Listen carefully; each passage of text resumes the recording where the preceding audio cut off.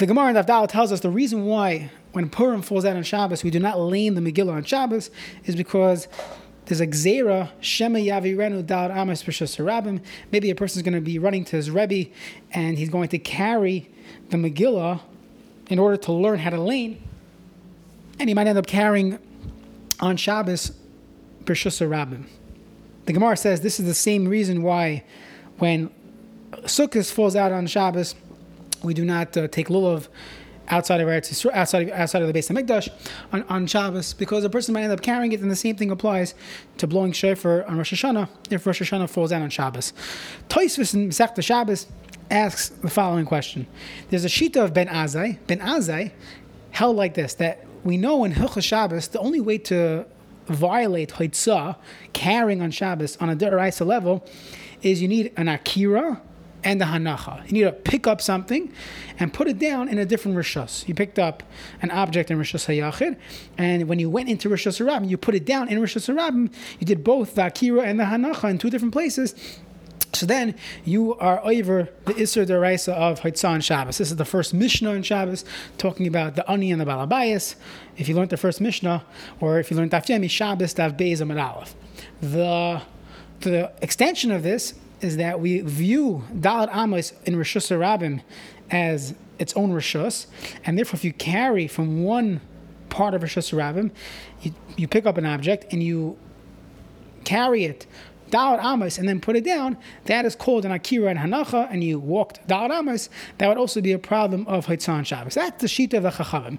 However, Ben Azai holds that every time you take a step, Mahalich is Ka'oimei Dami, every time you take a step, it's as if you stood up and you paused, and therefore every step is a new Hanacha, and every subsequent step is a new Akira. So if you think about it, when a person walks, you're never going to carry a straight out Amos. You'll carry one Amma at a time, two Amos, but you keep stopping, and you're doing a new Akira, and then a new Hanacha. You're never going to have this Isser of Dalet Amos B'Shus HaRabim. So Tosfos says, Rabbi Akiva Eiger quotes this as well. Tosfos says, it must be Ben Azai is talking in a far-fetched case. If someone jumps, if you jump Dalet Amos, which according to Rav Chaim Noah is 7 feet, so not too crazy. According to the Chazon Ish, it might be a little more difficult.